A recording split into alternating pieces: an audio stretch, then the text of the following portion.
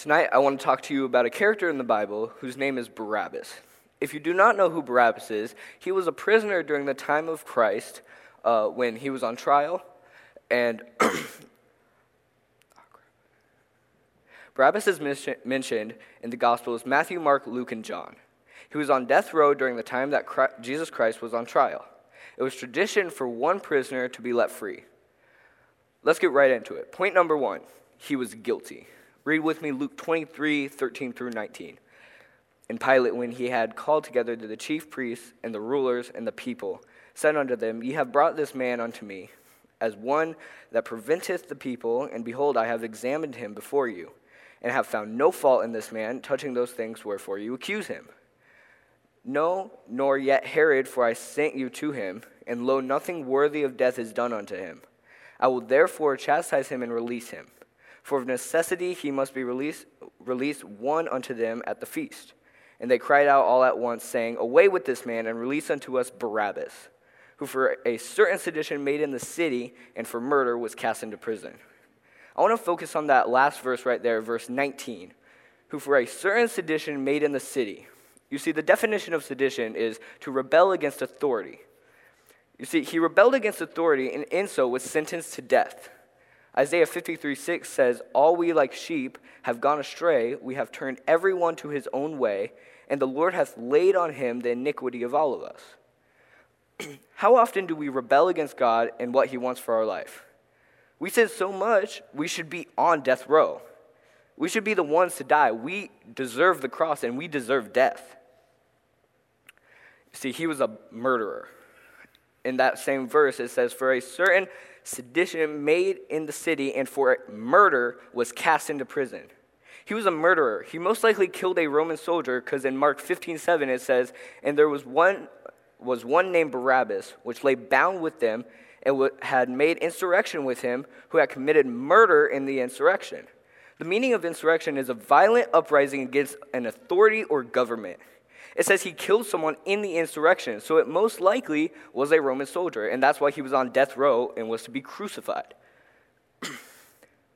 He killed someone in sin, so he deserved death.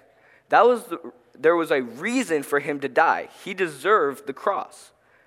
In 1 John 3:15, it says, Whosoever hateth his brother is a murderer, and you know that no murderer has eternal life abiding in him. What this verse is saying is when we hate somebody, we are basically murdering them in our heart.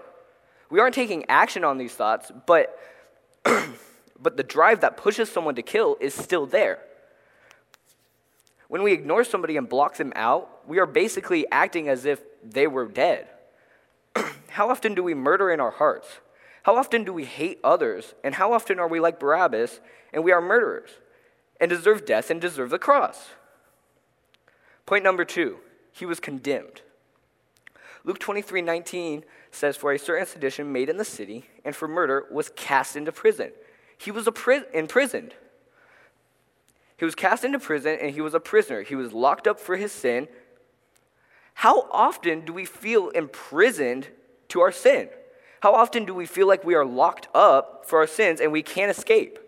How often do we feel like we can't escape this cycle of sin? He was bound. Mark 15:7 says, And there was one named Barabbas, which lay bound with them, that had made insurrection with him, and who had committed murder in the insurrection.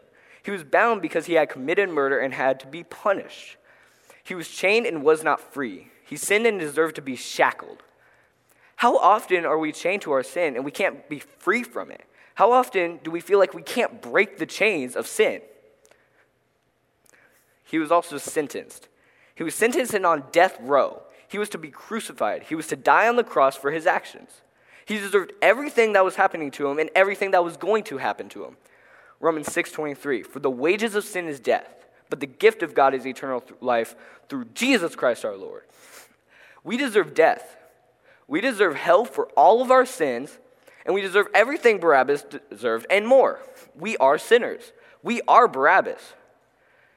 Jesus deserved nothing. He was perfect. He didn't sin. He didn't do anything. He wasn't a murderer. He didn't deserve to be bound and imprisoned. But yet he did it for us. Let me tell you what Jesus did for you. You see, he was scourged with the cat of nine tails 39 times. His flesh being ripped from his back, his bones being pulled out of joint. He was mocked and spit upon. A crown of thorns that were made up of 1 to 2 inch long thorns was placed upon his head. As blood ran down his face and his back, a robe was placed upon his body. As the blood started to dry and his back began to scab over, attaching the robe to his back, he then carried a cross that was around 110 pounds and walked 5,000 plus feet. They then take his robe off, ripping the dry skin and the scabs off of his back. They put him on the cross, and then he was nailed to the cross, a nail in each wrist and a nail in each ankle. You can imagine the pain he felt when all of his weight was on his ankles that were nailed to the cross. He could inhale, but to exhale, he would have to pull himself up, his back with barely any skin on it, being rubbed against the wood of the cross. He tries to breathe. He hears people screaming at him and mocking him. His mother crying at his feet. He's dehydrated and tired. All of a sudden, he yells out these 3 words, "It is finished." And this is what Jesus did for Barabbas. This is what Jesus did for you. Point number 3, he was redeemed.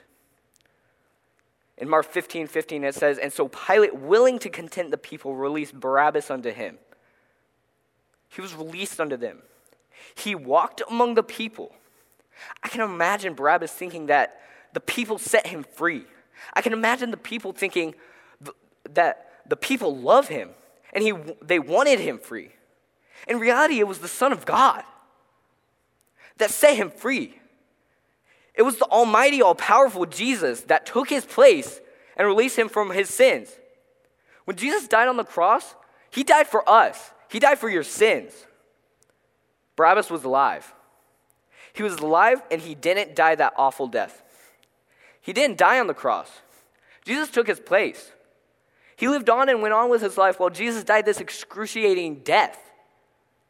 Romans 6:11 says, "Likewise, reckon ye also yourself to be dead, indeed unto sin, but alive unto God through Jesus Christ our Lord." If you have the Holy Spirit in you, you're alive in Christ, and you are a child of God, and you will live forever in heaven. Barabbas was also free. He was free and could go on with his life. He wasn't in prison anymore. He wasn't bound and in shackles. He was free.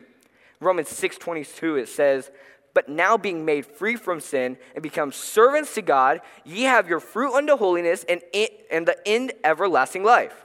We are free. Jesus died on the cross for you and for me. He broke the shackles of sin. Whatever sin you feel imprisoned to, whether it be drinking, lust, cursing, anger, bitterness, whatever sin you are imprisoned to, and whatever sin you can't escape, Jesus saved you from it. Jesus took your place on the cross and died that awful death. You shouldn't be in prison to your sin anymore. You can be free. See, the interesting thing about this story is how much we are like Barabbas. You see, Barabbas was translated from the Greek word Barabbas, which means son of the father. Isn't that amazing? You see, Barabbas and us are the same. We are the son of the Father. We are the son of God. We are set free.